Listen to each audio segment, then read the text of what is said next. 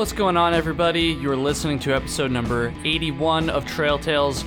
My name is Kyle O'Grady. I am a huge hiking nerd, and every single week on this podcast, I chat with other hiking nerds about their experiences on the trail. This week's guest is a man named Philip Werner.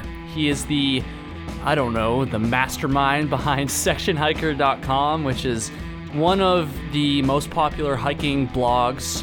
Also one of the oldest hiking blogs, honestly probably the oldest. I don't even know, I should have asked him that. But anyways, it's a invaluable resource for folks who are looking to get into backpacking. Lots of gear reviews on there and lots of trip reports as well from his experiences in the White Mountains, which is a lot of what we talk about today. We do talk about his blog and Section Hiker. Of course, the content creator in me had to ask him some questions about that, but we mostly focus on his experiences in the White Mountains, and at the end of the episode, he tells a story that should be a kind of a chilling reminder to everybody who's an experienced hiker that you really can't let your guard down sometimes, because without spoiling it too much, even experienced hikers can still get injured out there sometimes, and he's okay, don't worry. But I've spoiled it enough. You'll have to wait till the end of the episode to hear that. So with that said, Philip, when you hear this, thank you so much for coming on. Let's do it again soon. I love your work, I love your site, and it was a pleasure.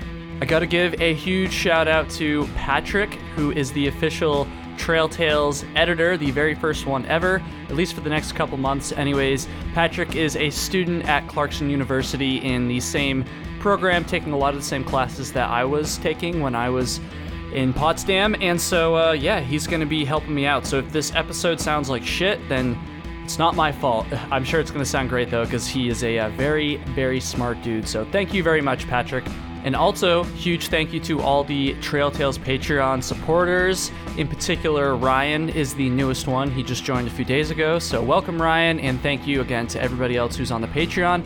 Head over to patreon.com/trailtales and consider joining the Patreon. You'll get some perks, and it's a really great way to help out the show. And speaking of helping out the show, I also need to give a huge shout out and a huge thank you to this week's sponsor, CS Instant Coffee. Folks, you gotta level up your coffee game while you're on the trail, and the reason I know this is because I recently leveled up mine. That's right, before I started working with CS, I was drinking that Folgers nonsense, that Starbucks stuff, which is not even that much better, even though it's more expensive, and it's all crap, basically, is what I'm trying to say here. And it's all crap in comparison to CS Instant Coffee. These guys are a very small, relatively new company, and their coffee is perfect to bring out with you on the trail, or even, it's even perfect just to drink anyways. I've been drinking that stuff as I get ready for work in the morning. Even though I have a coffee maker, I've just been drinking CS Instant Coffee because it's super, super easy, and they sent me a bunch, and I'm very thankful for that. So definitely go check them out. Another really cool thing about CS is that they're donating 25% of their sales to the Appalachian Trail Conservancy. I think that's really cool because, again, these guys are a small company. It's not like they have a huge budget. I don't know that much about their bottom line, but I guarantee you they don't have a huge budget, right? But despite that, they're still donating, a quarter of their sales to this trail organization that is so important to them, so important to me, and of course, so important to many of you. And I just think that's really awesome. I think that reflects very well on their ethics and just their company in general. So you guys should definitely go check them out. I love this URL. Ready? Go to csinstant.coffee. I didn't even know you could get a website that had .coffee as that's crazy. I should make the Trail Tales website trailtalespod.coffee. But anyway, csinstant.coffee. If you want to check out their stuff, you can also visit the link in the description. That is a affiliate link, so I will get a little bit of a kickback from that as well, which is pretty awesome. So yeah, go check them out. Go level up your coffee game while you're on the trail. And thank you so much to CS for sponsoring this episode. With that said, let's do it. Number 81 of Trail Tales, episode number 81. Philip Werner, I think I said mastermind behind SectionHiker.com, and also, I didn't even say this earlier, a White Mountain redliner, which I think is the right way to say that. Yeah, let's do it.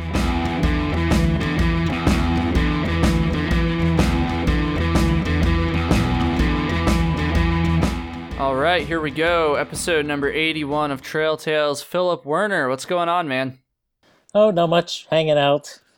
chilling, watching the rain. watching the rain. Yeah, we had a bunch of rain earlier, but it suddenly got sunny right when I got off work too, which was good timing. But then again, I was in here on my computer anyway, so didn't really matter that much. But anyways, folks, this is a cool episode for me. So in the past, I've done, for those of you that listen to all these episodes, I've done various episodes with other content creators, usually YouTubers, people like Syntax77 and Tuts from Trekking On, who at the beginning of the episode, I'll always be like, oh my God, they're like such an inspiration for me, like when I was young and like getting into hiking, blah, blah, blah. And I haven't had one of those episodes in a while, but this is one of those episodes because Philip Werner is the genius behind sectionhiker.com. And that was a huge inspiration and honestly just a huge source of knowledge for me when I was first getting into hiking back in like, I don't know, 2012, 2013 when I was still in high school and stuff. So it's really cool to talk to Philip. And it's even cooler because usually I'm the one that reaches out to people to have them be on the show. Like I invite them on the show, but Philip reached out to me and asked to be on the show, which I thought was really cool. So anyways, dude, I'm really excited to have you here. I really appreciate you taking the time. For those that don't know who you are, who aren't familiar with your blog and all that stuff, why don't you just give a introduction? Well, Section Hiker has been around since, I guess, 2007. I didn't realize it went back that far. Damn. Yeah. And it touches pretty much on every single aspect of backpacking and hiking you can imagine. And it largely follows sort of some of my adventures. We have a lot of gear reviews and educational articles. I try to really focus on communicating to people how to use gear, how to think about gear, how to plan trips, navigate, and all kinds of different skills. And so that's kind of our focus. And it's we publish 5 days a week, year in, year out. I estimate, I actually don't know, have never counted, over 1,000 gear reviews on the site. We've reviewed everything possible.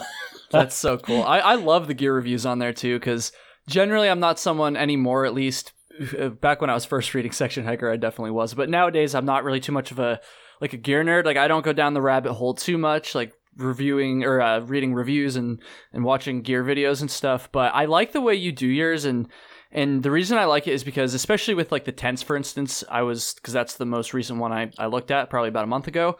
I like how you kind of categorize tents. And then so while you're reading a review of one tent, I think it was one of the tarp tents I was reading a review of, you also had like a chart in the middle of the review that showed similar tents with similar weights and similar purposes and things like that. So I really like that. People should definitely go check out Section Hiker for stuff like that. But then you also do a bunch of stuff in the whites too, yeah? And that's an understatement, I know. I actually live like 25 yards from the White Mountain National Forest boundary. Oh, nice. Oh, yeah, it's great. I'm right here in Valley. I hike year-round in the whites. It's just absolutely fantastic hiking. I had someone recently refer to it as the hardest hiking in the country, which could be. And actually I've been hiking here for probably about 15 years and have done all the high peaks, do a lot of bushwhacking, do a lot of backcountry fly fishing, cross-country skiing.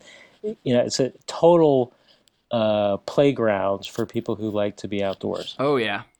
Dude, I'm jealous. I've said this on other episodes, but I want to live in the Whites or even the Adirondacks, just somewhere like really close to the mountains. Burlington's not too bad. I got a lot of stuff close here, but it would be so cool, man. And there's no traffic. Yeah, right? That's beautiful. That's so cool. Dude, I didn't realize that you started, like I knew Section Hiker has been around for a while, but I didn't realize you started it all the way back in 2007. That's crazy. Well, I started it actually, believe it or not, as a sort of offshoot of work. My boss said, here, there's this new thing called WordPress, this blogging platform. Go see what we can build on top of it. I was in the software industry. Mm-hmm. And so, I was preparing to hike the Long Trail in Vermont. And I thought, what the heck, I'll blog about it. And one thing led to another, and 3 years later, I quit my job, quit the industry, and just set out on my own to see if I could make it as just a a content creator in the backpacking space. So you're like, you're one of like the OG like backpacking bloggers, content creators. I think that's so cool. It also must have been, this is side tangent on software, but I'm a software developer too. And I just think it'd be really cool to watch WordPress like go from, I don't even know what it was like back in 2005. And honestly, I really don't know a lot about it now, but I built the Trail Tales website using WordPress. So I know a little bit about it, and I'm sure it's changed a lot since 2005. So I'm sure it was cool to watch the evolution of backpacking content go from just a simple blog into, what it is today with all these podcasts and YouTube channels and all these different websites and stuff. And also watch WordPress go explode like that too. Well, thank God for WordPress. I know. It really gives you a good foundation to build on. Absolutely. And it scales pretty well. Absolutely, yeah. It made my life. I took a couple web design classes in college, and those were way more difficult than building a site with WordPress was. So, anyways, before I bore everybody with too much hiking, or too much non-hiking talk, too much software talk, I need to bring up an email that I sent you. So, for everybody listening, this is stupid and embarrassing, but especially if you've watched my YouTube videos, you've probably heard me talk about how when I was in high school, when I was first getting into backpacking and hiking, I was like super just naive and cringy. I mean, everyone has a big learning curve when they're first getting into this stuff, but add the goofiness of a like 16-year-old, 17-year-old, 18-year-old in on that learning curve, and it's just absolutely ridiculous. So anyways, back in July of 2014, I experienced a really traumatic thunderstorm while I was hiking in the Whites. And I was camping actually overnight by myself. And I was like kind of like, I'm trying to find the right word here. I was kind of like shell shocked from it afterwards, I guess. I was just like kind of paranoid afterwards. And so I wrote Philip an email asking him how he deals with thunderstorms. Because I just didn't know any better at the time. And I was like, I gotta ask somebody, and who else but some of my favorite content creators. So anyways, I'm going to read this email because it's just really stupid. And then we'll talk about some stuff that actually matters here. But anyways, so on July 9th, 2014, I wrote, "Hey, Philip, I spent the last 2 nights backpacking in the White Mountains by myself. The first night went fine, but a midnight thunderstorm popped up the second night and scared the living hell out of me. I was laying alone in my hammock trembling as the lightning flashed right above me. I survived, obviously, but now I'm extremely paranoid about going back out into the woods and camping away from a shelter. I've been in lightning storms before, but I was inside a lean-to or enclosed shelter for both of them, and they never really bothered me. Do you have any advice on how to combat this? Any advice on how to stay safe in a lightning storm? My campsite was within feet from a medium-sized brook. I imagine this was not the safest thing either. Thanks, Nar." So that's kind of goofy. Philip replied, same day, and this is exactly what you should have told me. This is exactly what I needed to hear. You wrote, "I was camping in that storm too last night. My solution? Listen to old Black Sabbath turned up for decades. Loud bangs don't bother me." Smiley face. And yeah, that was exactly what I needed to hear. The thread went on a little bit, but I think that summed it up pretty well. So anyway, I had to, when you contacted me the other day, Philip, that like just popped into my head, and I was like, I'm pretty sure I emailed this guy. Like I should try to find it. And sure enough, 2014, there it is. But anyways, enough. I've been doing too much talking here. Dude, I'm usually more sympathetic now. Yeah. Oh, dude, that's so funny. Man, I don't even know where to start. You've done so much. So first of all, redlining. My the guest I had on last week, she is attempting to set the women's FKT of the redlining thing, the redlining project, and so that's kind of fresh on people's minds. Hopefully, fresh on my. Her name is Rebecca Sperry. Her trail name is Socked In. She just started, so I don't know how far in exactly she is, but she just started like a couple weeks ago, I think. She's a really, really strong hiker. I'm sure she'll do it. But you've redlined too, yeah?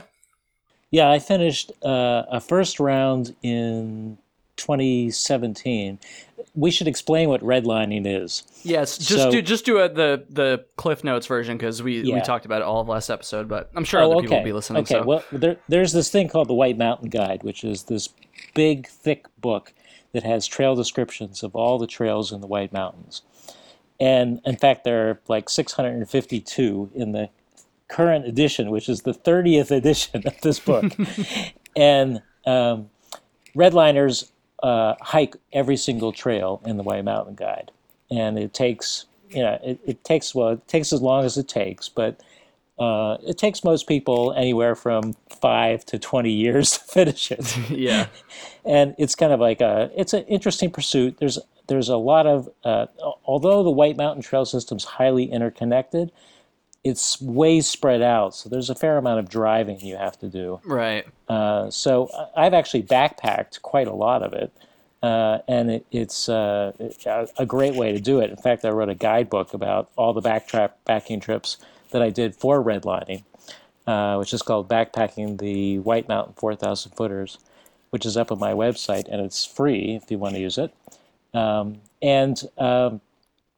I'm also redlining a second round, and I'm about 90% of the way through my second round. And I just love hiking up here so much, and I wanted to revisit all the trails that I hadn't been on for a while. Yeah.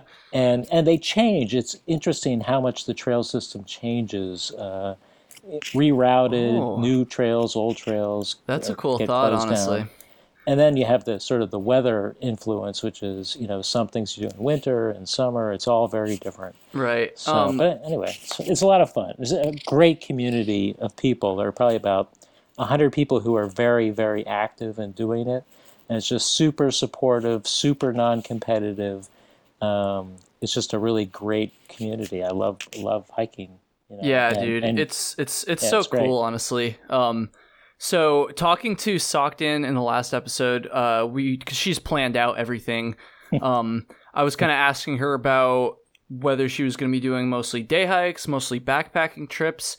And for her, she had a couple backpacking trips planned, but for the most part, she wants to do them in day hikes. And it sounds like from what you just said, you kind of did the opposite. You did a lot of backpacking trips. So let's get a slightly different perspective on a question that we talked about last episode. I think that'd be kind of cool. Do you think there's any advantage to doing it either way, or was that just like a personal preference thing for you? What would you advise someone who maybe wants to redline in the future as far as day hikes versus backpacking trips for the majority of it? Two things. Redline with a partner. So there are a lot of in and out hikes, out and back hikes. And so I actually hike mainly solo because just gives me peace and quiet. But it adds up to a lot of miles when you can't do loops. Right. So that's one thing. And the other thing is get a car with 4-wheel drive or a truck. Oh. Because you're part of the challenge of redlining is finding some of these trails. They are in the middle of nowhere, and you're driving down, Forest Service roads, and it's insane. Yeah, man. And my last car I just completely destroyed. So I'm in a Subaru now. That's good. Oh, you'd fit right in here in Vermont. Yeah, exactly. Exactly. Oh, that's so good, dude. It's when I was doing a trip last fall. And I mentioned this at the time in one of the episodes back then, but it's been, almost a long time since then now. So anyways, I'm going to say it again. I was doing a trail. What was the trail called? It was on the backside of Mount Tremont, I think. Uh-huh. It started with a B maybe. Bunnell Trail. Yes, that's what it was. Yeah. I had just put together like a 2.5 day loop or whatever. I wasn't, I'm not trying to redline. I just wanted to experience, because I've done the 4,000 footers. I had finished them at that point, so I was just trying to experience some lesser known trails in the whites and stuff, which I still like to do now. And so part of my loop just included this Brunel Trail, I think, Brunel Trail or whatever it is. And I remember getting on this trail and I could barely follow that thing. Like I made it, like I was fine, but someone who isn't experienced and probably isn't as good at following the trail when it's not obvious, when it's not blazed well, would like pretty realistically probably would have gotten lost on that trail and had to turn around or something. So I'm just curious, like, and I don't even know what my question is here, but it's just a thought, honestly. Are the trails like that? Yes. I was going to say, like, how many, right? Because obviously, the presidential traverse isn't like that. All the AT through there isn't like that. The Pemi Loop isn't like that. A lot of those popular trails aren't like that. But I'm just curious, like, what percentage of the redlining project, roughly, obviously, your estimate, is, like, pretty difficult to follow, like, wilderness trails like that? Probably 10%. Oh, okay. That's actually not as bad as I thought then, honestly. Yeah, but I was on that exact same trail about a month ago, climbing Owlscliff and Tremont, and I also had a hard time following that trail. Dude, it's crazy. Like, oh my It's God. insane. Well, and it was like, it was sort of early June, so the snow had just melted out. Yeah. And so you had this pressed down leaf litter in spring from over the winter. Mm-hmm. And so it was really hard to see if there was a tread. And no one hikes that way. No one goes up that way. Yeah, exactly. So yeah, it was tough. I did find it, I think. Well, you made it, yeah. Yeah, it was crazy. It was like, I mean, because I've been on trails like that before, but that one still sticks out to me as probably like the most, I don't know, seldom travel. Like, honestly, you're probably the last, like, I was probably the last person to hike that before you just did, honestly, because, like, it was so crazy. There was, like, literally, it actually was blazed decently. That was kind of like my saving grace. Like, not blaze well, but just enough that I could see the blazes and see, like, where maybe a log had been cut or something. To a point. And then it gets really steep at the end there, too. Exactly. So that was really tough as well. But I was just like, in my head, I was like, this is one of these situations where I probably shouldn't tell my mom that I'm out here, like, by myself with absolutely no chance of anybody, like, coming up this trail if something goes wrong. But I digress. I think you might have said this a second ago, so I apologize, but how far into your second round are you? It's something like 89.8%. Oh, dude, oh man, we're going to get to this at the end, but that really sucks that you were that close with your injury and stuff now. Well, it would have been a long summer. I had a lot of really hard hikes. I guess, yeah, even 10% left of a project like that is still a lot of hiking. So, yeah. To your knowledge, how many, if any at all, people have done it twice?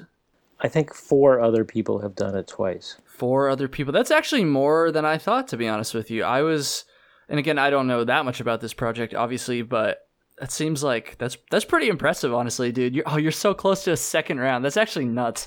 That's crazy. What has been like, I know you're not done yet, obviously, but like what have been, and you kind of alluded to this a little bit at the beginning. What have been like some of the major differences between round 1 and round 2 so far? Well, probably the biggest one is I know where all the trails are. So I've been there before, which does help. I think I've been, well, the other thing, a big difference is this past winter was pretty mild, so I actually got to redline most of the winter. And in previous years, I couldn't, just because there was just too much damn snow. Yeah. And the interesting thing is, the only trails that are actually broken out in winter are the ones to the 4,000 footers, generally in the whites. So imagine 652 trails and maybe about 40 or 50 are broken out. Yeah. So it's really hard to actually do any redlining in winter. So, I think, the biggest difference is just I'm probably more systematic in how I do them. The first time I did the redlining rounds, I spent years hiking round after round of the 4,000 footers and wasn't really, my intention wasn't to redline. It was just a hike. Right. Right. And only after about 9 years did I go, I wonder how far I am through this spreadsheet, which has all the trails in it. And, I was at 50%. I said, well, geez, I should finish this. And so it took me 2 years to finish the other 50%.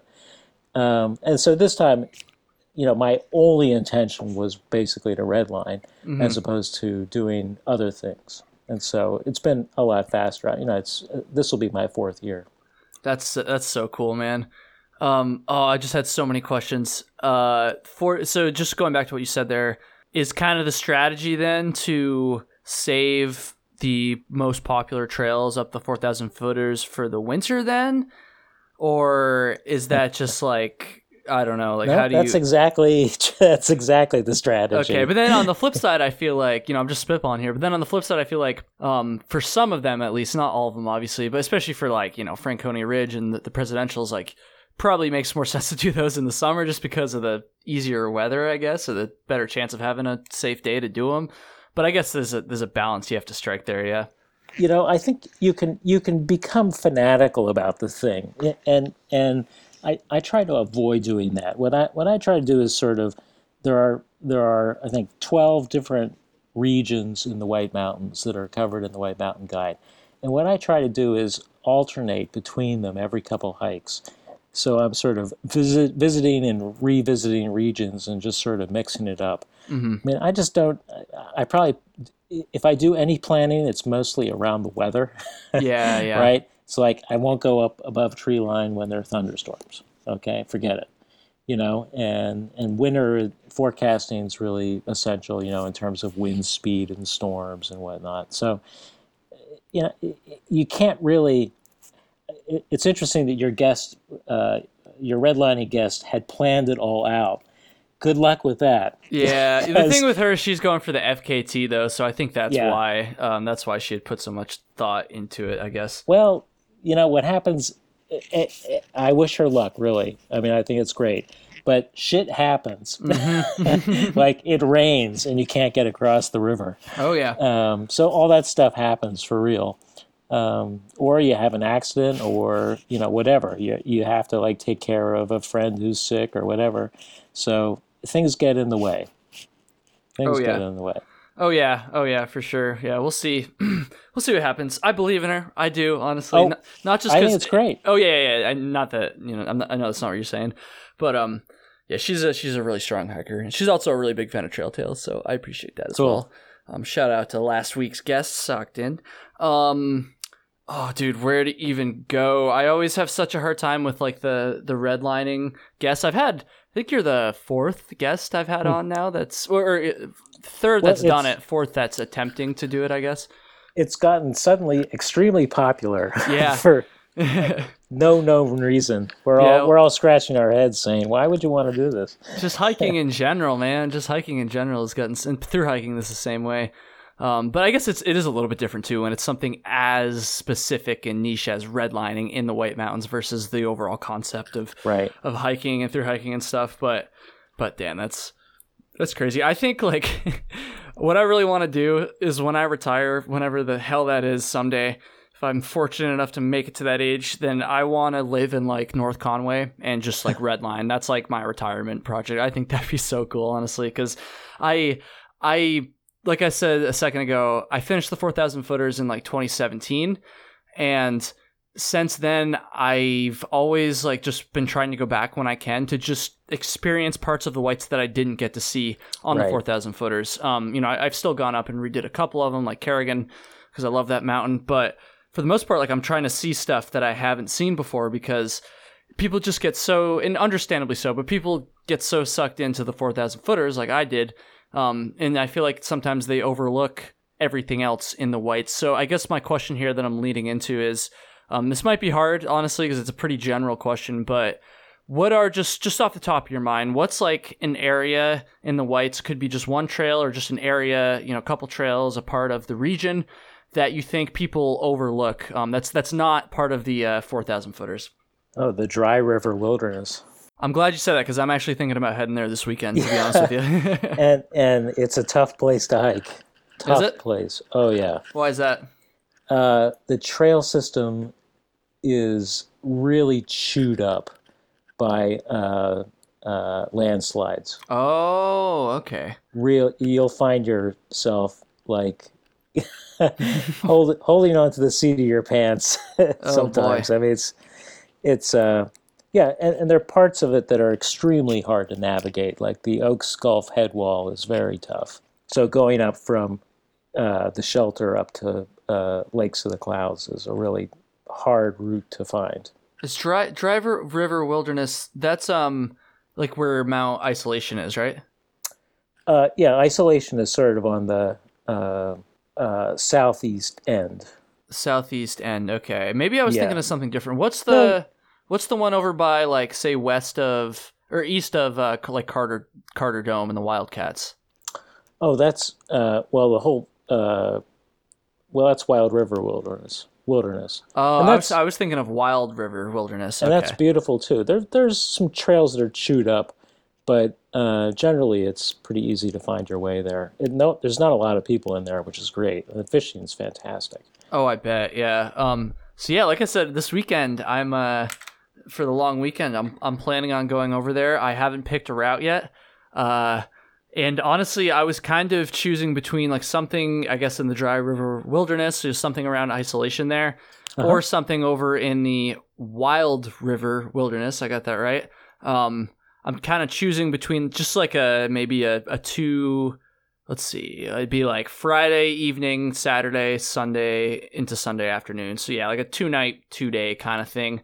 I don't need you to give me an exact route because I have a map and I know how to use it. But any ideas, I guess, is just saying that between those two areas, like any routes, or I just said don't give me a route. Yeah, any ideas for what I should do there? Oh yeah. So start at the Bog Brook Trailhead, which is up in Jackson, and find your way up the Rainbow Trail to Carter Dome. I'm gonna grab my map. I have it right here.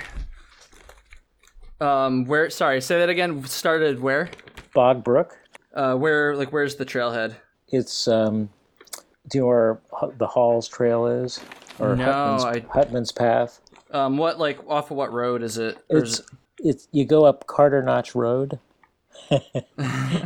So Go to Jackson. Go to Jackson. Yeah, I see Jackson. Do you know where Black Mountain is? I see Black. I don't know where it is, but I just happened to look at it right as you said that. I see Carter Notch Road now. Yes. So go up, keep going all the way up to the end. I see it now. Bog Brook, I see it. Bog Brook, yeah. So go in Bog Brook, go up. I can't remember the exact trail links, links, but go up the Rainbow Trail, Okay. which is unbelievable, and then at Carter Dome, go down the Black Angel Trail. Oh, okay. And then you could, like, loop back over. Well, a good thing to see. do is you could go from there to into the Bald Faces. Yeah, that's actually an area I was thinking about hitting up. So you could hike over to the Bald Faces. I mean, there are a lot of different trails you could take, and so you could, for example, hike up to I guess it's Eagle Ridge, and then hike down past Meter, Oh, this looks awesome. right? Yeah. And then maybe go down the Basin. I think it's the Basin Cascade or Basin Trail, one of the two. Sure. Then cross. Well, you have two options. One is they're both great. Cross at the Shelburne Crossing. It's a ford on the Wild River. And you can go right and go up the Shelburne Trail, which is also awesome. Shelburne Moriah is a sub-peak of Moriah. It's unbelievable. Oh my God, it's gorgeous. Above tree line without a lot of elevation. I like it's the sound of that. super remote.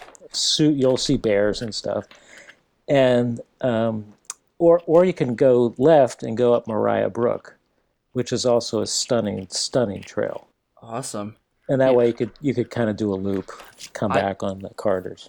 I did a hike many years ago, probably around the time that I sent that email to you, where I parked at the Shelburne Trailhead, like the one that's right after the main border. Yeah. Like literally right next to it. And we did this is a long time ago. We did like Shelburne to, I think we ended up all the way on the Black Angel Trail somehow, and ended up on staying near the Carter Hut. Maybe that was a big day for me back then. Damn. But I vaguely remember that. So that's really the only time, except for when I did the AT and was going through there. That's really the only time I've ever been in that area of the Whites. So I think I kind of like your idea of starting at the Bog Brook, I think it was, trailhead. And I mean, you can also, when you come back, you can come down the Wildcat Trail. Yep. Which is really nice too. Great, probably the best Wild Brook brook trout stream in the state. Oh, nice. You're getting me. You're making me jealous. I just bought a fishing license for the first time this year. Good. And well, Vermont one. That's the thing. And New Hampshire charges a lot of money for an out-of-state fishing license. So that's not that bad. I think it's like I don't remember what it was. I just remember it was more than New York, which I was surprised because I was like usually New York's more expensive, but. I digress. Well, thank you for planning my hike for me there. That was well, I don't know. It's just I threw out some trail names, so you can. But the nice thing about that whole system is there's so many places you can hike, and you can loop. You can make loops. Oh, dude, that's the great thing. I echo that so much. And here's the thing. Like, I'm gonna sound kind of condescending here, but so many people these days. They just like look up stuff on the internet and they like look up a specific route and like, oh, I want to do this route that somebody already did that I have all the details for, and I want to use my AllTrails app and all this stuff. And that's fine. Like that's a good way to get introduced to stuff. But I've always found with the whites and to the Adirondacks to a slightly lesser extent, just because it's a little bit more difficult. But especially with the whites.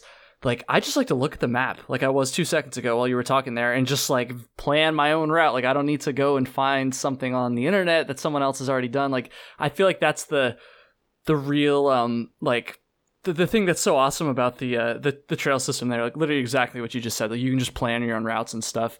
And that's also a great way to see a lot of things that, a lot of people don't get to see when they're just focused on the 4,000 footers, Right. And backpacking also opens up a whole different world as well. I mean, you get to see, the night. Yeah. Oh, yeah. Which is, I love sleeping outdoors, just love it. And so backpacking gives you that access, and you can camp out.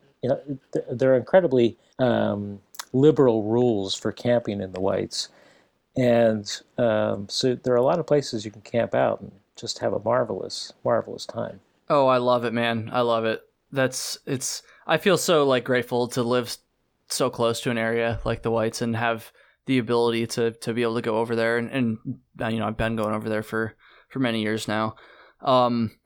This is a completely different direction here, but I've slowly come to the realization that and you said this yourself at the beginning, like you've probably tried like almost every single piece of backpacking gear out there. Like literally every time I ever go to search for like a review on a piece of gear that I'm interested in buying, there's always a section hiker review it. Like every freaking backpack, every tent, all that stuff. How do you even like? Do you ever have like a consistent gear setup, or are you just always like trying new stuff? Like what's that? Like how do you even deal with that? I would get overwhelmed. Well, I have sort of two sets of gear. There's the stuff that I consider my personal gear. And that's the stuff I really, really like and try to use, as much as possible on my kind of personal trips. And then there's gear that's always coming in and going out, which is stuff that I'm going to review. Mm-hmm. And so they're kind of two piles. So yeah, I have some shelters that I've owned for like 10 or 15 years and still use them. They're great. But it's hard. That's why I'm out so much. I mean, I spend many, many nights out every year, trying different things and then, using my tents whenever I can. I mean, one thing I really like to hammock actually. And, I just don't get to do it as much as I wish I could. Because you're always testing out the tents and stuff. Yeah. That's so, dude, you're literally living like so many people's dream, like just get to go hike and test gear like all the time. Like that's so cool. Not that it's like, there's obviously a lot that goes into it. I know that just from my experience creating this kind of content, like there's more to it than just that, people, but oh, yeah. It's still like super awesome. Like, I think that's so cool. Oh, dude. I guess we're talking about, you just mentioned hammocks and tents there. That's kind of not a actually divisive issue, but like a half divisive, just little slightly edgy issue in the backpacking community.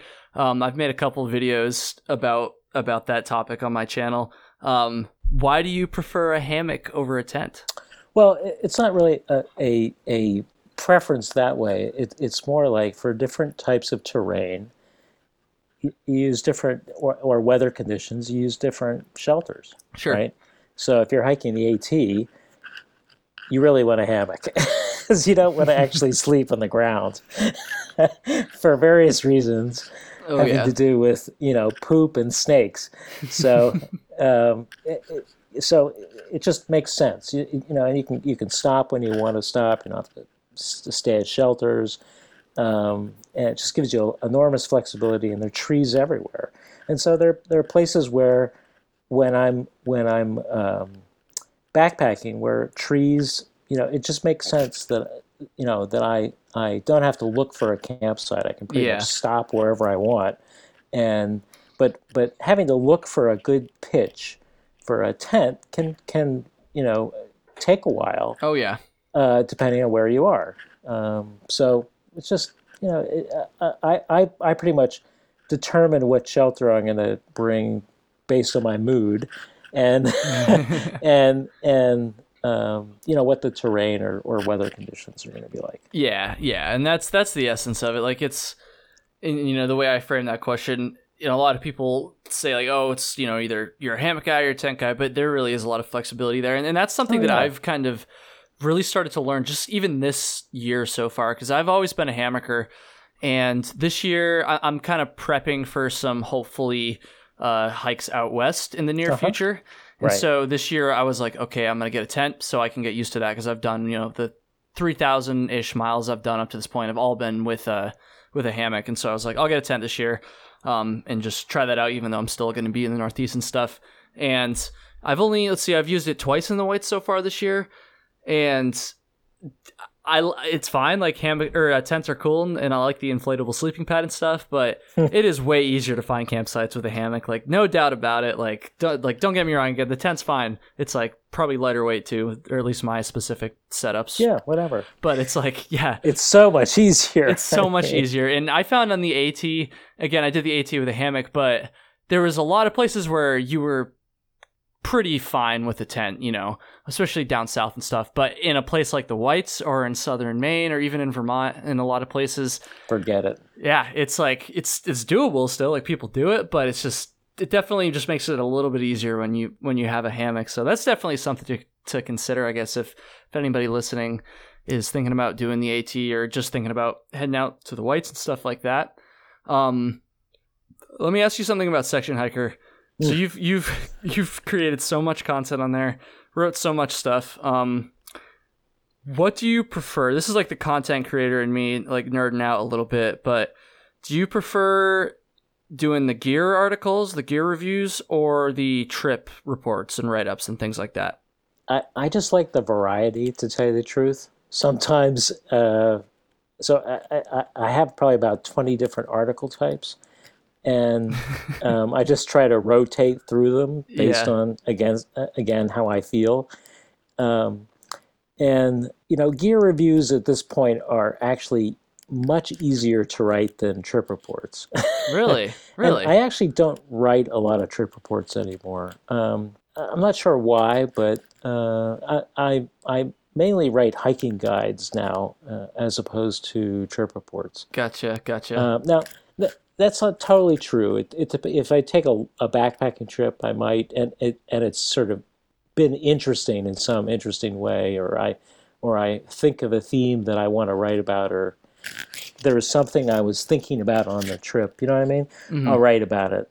But even when I take trips, especially like example of, if I go on a section hike on the AT or someplace, I'll actually write more about the people I meet than Okay. the actual Yeah. hike, because that's the interesting thing. You know what I mean? Especially once you've done so much hiking too, Yeah. that's kind of what sticks out in your head more than just like the epic view you saw or whatever. I absolutely 100% feel that. Has there ever been a time where you either, I don't even care if you were given the gear or you bought it or whatever, but you went to like review a piece of gear and it was just like complete garbage and you just like had to just like, I don't know, shit on it in an article or something like that?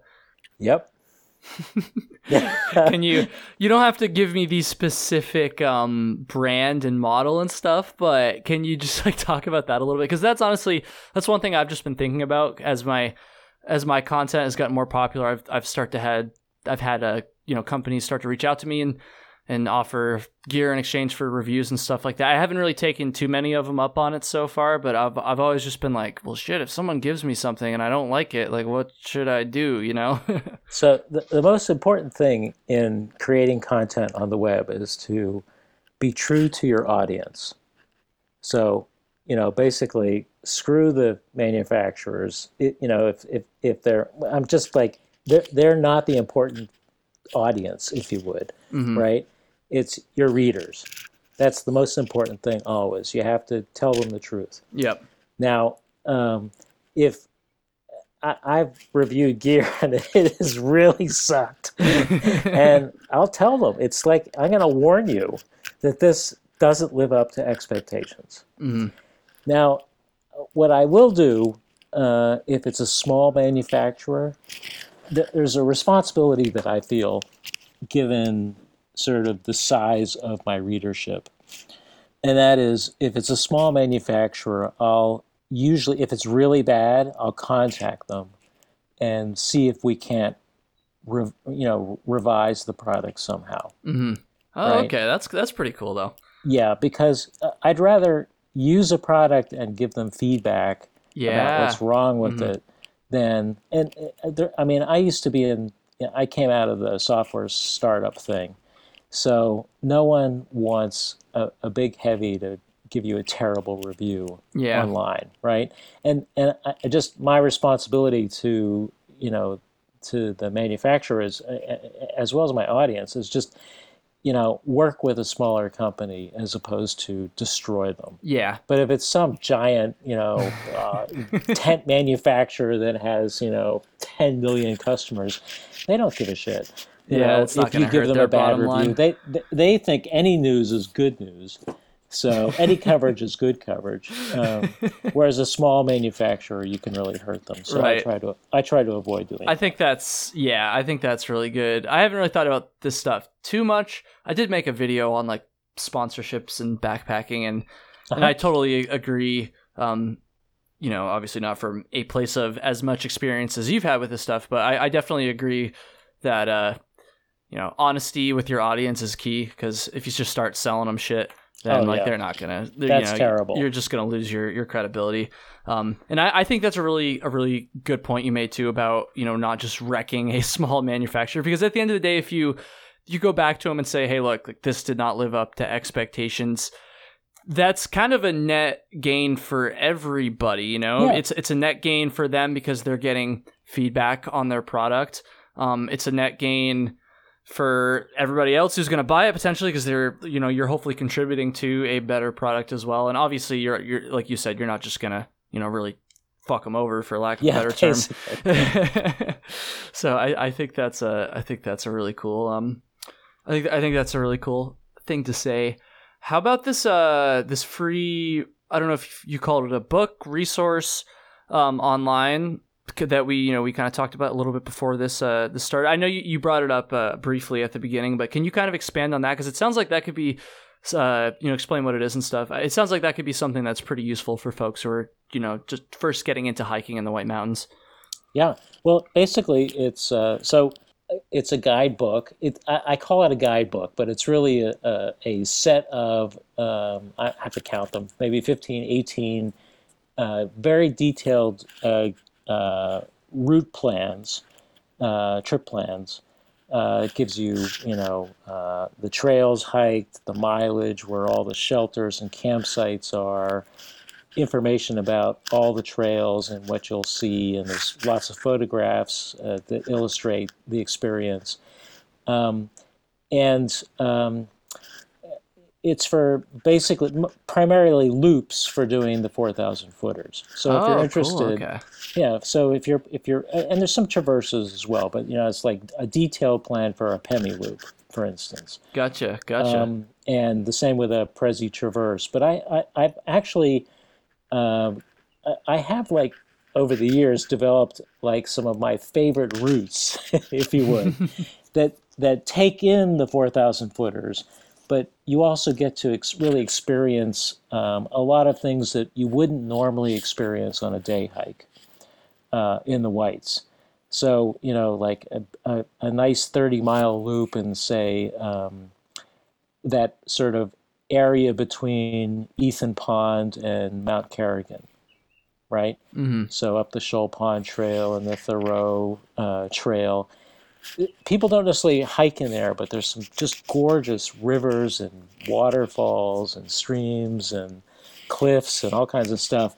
And so you get to hike the 4,000 footers because everyone wants to check off those, but you also get to experience the wilderness in some areas you wouldn't go. So I basically curated these things over the years because I mean I take dozens of trips every year, and so I've sort of share the beauty, if you would, at the same time helping especially new backpackers, with some of the unknowns about where to camp and what the Yeah. regulations are in the White Mountains, so they understand, how to leave no trace and leave a light footprint, if you would, Yeah. to preserve it. I think that's awesome. And to kind of circle that back to a thought that I'd shared earlier and in many other episodes as well, talking about the whites, I think it's cool that from what you just said there, it sounds like it, highlights the 4,000 footers, but it also highlights some of that lesser known stuff. Because like I said earlier, it's like everyone wants to just do the 4,000 footers. And again, I understand that. I was the same way when I first started there, but there's just so much out there. So I think it's cool that you can kind of wrap those two things together, Well, and I think it's actually important that so everyone I know a lot of guidebook authors, and in fact I've had publishers come to me and say we'd really like to publish this, and I'm like, screw that, this is free, and actually people use it, people rave about it. So, and that's what I like. The people are using it. They're getting something out of it. I'm not creating a barrier to get it. Do you know what I mean? And I think that's awesome, yeah. You can't make any money off guidebooks anyway, trust me. So might as well give it away for free. That's cool, man.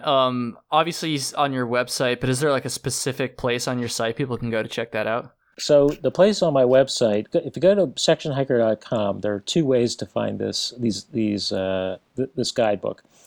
You can click on the White Mountains menu item in the top menu bar, and if you, or you can look at the rightmost column, and there's a graphic that says has written on top, "Backpacking the White Mountain 4,000 Footers, a free guidebook." In fact, if you just type into Google "backpacking the 4,000 footers," it'll come up as the first item. Okay, cool. That's some good SEO. Nice job. Yeah. Dude, well, I think that's so cool, honestly. I kind of wish I had known about that. I'm not sure exactly when you quote published it or whatever, but that would have been helpful for me, I'm sure, when I was first getting into it. Well, it's kind of ongoing. So. Okay. I did better. it. Nice. I sort of completed it in 2018, but as I sort of, if you would, develop new routes, I've been publishing them. Gotcha, man. So we're getting into the end of the episode here, and this is the part where my guest, you share a story, and from my understanding, this is a pretty recent story, yeah? Yeah, quite. Last Thursday. Oh, man. Oh, so not even a week ago, because today is Wednesday, July 1st, the day of this recording. So, yeah, take it away. Damn, I'm excited to hear this, but also I know it's not a good story, so I'm not excited in that regard. But anyways, yeah, sorry. Take it away. Well, I was on a redlining hike, beautiful day in the Northern Presidentials, and I climbed up the Caps Ridge Trail to Jefferson, and then I was hiking down a trail called the Castle Trail, and I planned to go down the Castle Trail and then back up the Castle Ravine Trail. Kind of a big hike, but it was a beautiful day, and I wanted to do 3 hard trails in one day. So as I was so the Castle Trail is a rocky trail. It starts above tree line. Actually, it runs above tree line for about 1.5 miles. And as you come down it, there are these small little rock castles, they call them. They're little peaklets. And each one is a scramble. and I was coming down the last castle, kind of going over the last castle. It's on a ridge that goes all the way down to Randolph, and I badly sprained my ankle. Ooh. So I was coming down a small cliff face, stepped on a root, and my ankle twisted, which doesn't really happen a lot to me, and rolled over, and I heard this popping sound, which is characteristic of a bad sprain, and I was like, "Oh shit." Yeah, that's not a good feeling. It was not good. It was like I knew immediately there was something seriously wrong. So I'm standing there thinking, okay, I'm on a tough trail. This is a tough trail. It's 3.5 miles up from a trailhead, the most obvious trailhead. So, if I have to be carried out, it's going to be bad. Yeah. It's going to be real bad. So in wilderness first aid, they teach you that for every quarter mile you are from a trailhead, it's going to take search and rescue an hour to travel. Damn. So, I was looking at like probably 10 hours waiting for a litter to appear. Yeah. If I had to be carried out. And so I've taken this damn wilderness first aid class quite a number of times to keep recertifying as a guide. And so I knew that there's going to be a lot of swelling, but I had some time before it would really kick in. And I could still put weight on the foot. It wasn't comfortable, but I could do it. You could do it, yeah. And I decided to hike out. And so I hiked out. And I actually made it back to my car. It was about a 2.7 mile hike to the nearest trailhead where I actually had so I had to go over some rough trails. And hiked out and drove home. And, when I got home, my ankle had swollen up to the size of a big orange. And it was not good. In fact, I could barely walk right now. So anyway, it was an interesting experience. It was, but the thing that was going through my mind is I know a lot of people in search and rescue in the Whites, and I didn't want to call them out. This is not, when I could actually get out on my own. Yeah, exactly. So that's the story. So there was a lot of, I had to think a lot of trade-offs. What's the best route to go? What will happen when I get to the end of this route? There's very little cell phone service up there. I have a satellite communicator, so I was fine that way. But I just thought that hiking out was the most prudent thing to do and the least impact on the search and rescue community, which is having a pretty tough time right now. Yeah, no kidding, with everything going on. Well, it's a shitty situation. I'm glad to hear you're okay, though, obviously. I'm glad to hear you made it out. And I've thought about this myself. I've never had a situation like that. And I've always thought, what would I do if obviously if it's bad enough that you can't, literally cannot physically walk out and you don't have much of a choice. But I've always thought, if I had something like that happen, I was pretty much just going to give all I have to get myself out, because I don't really want to burden the search and rescue folks like that. So I don't know. It's a shitty situation though, dude. How long do you think roughly before you're going to be able to get back out there? I have no idea. Damn. I think it's probably going to be a month. That's actually okay. That's not too bad though. That's not too bad. But it could be longer. Yeah, right. Obviously, you don't know for sure, but we'll see. Yeah, just gotta do some more podcasts and take a breather, have a couple extra beers, and you'll be back out there before you know it. Hopefully. Yeah. So with that said, I think that's gonna do it, man. Thank you so much for reaching out and doing this. Seriously, I really appreciate it. It's really cool to talk.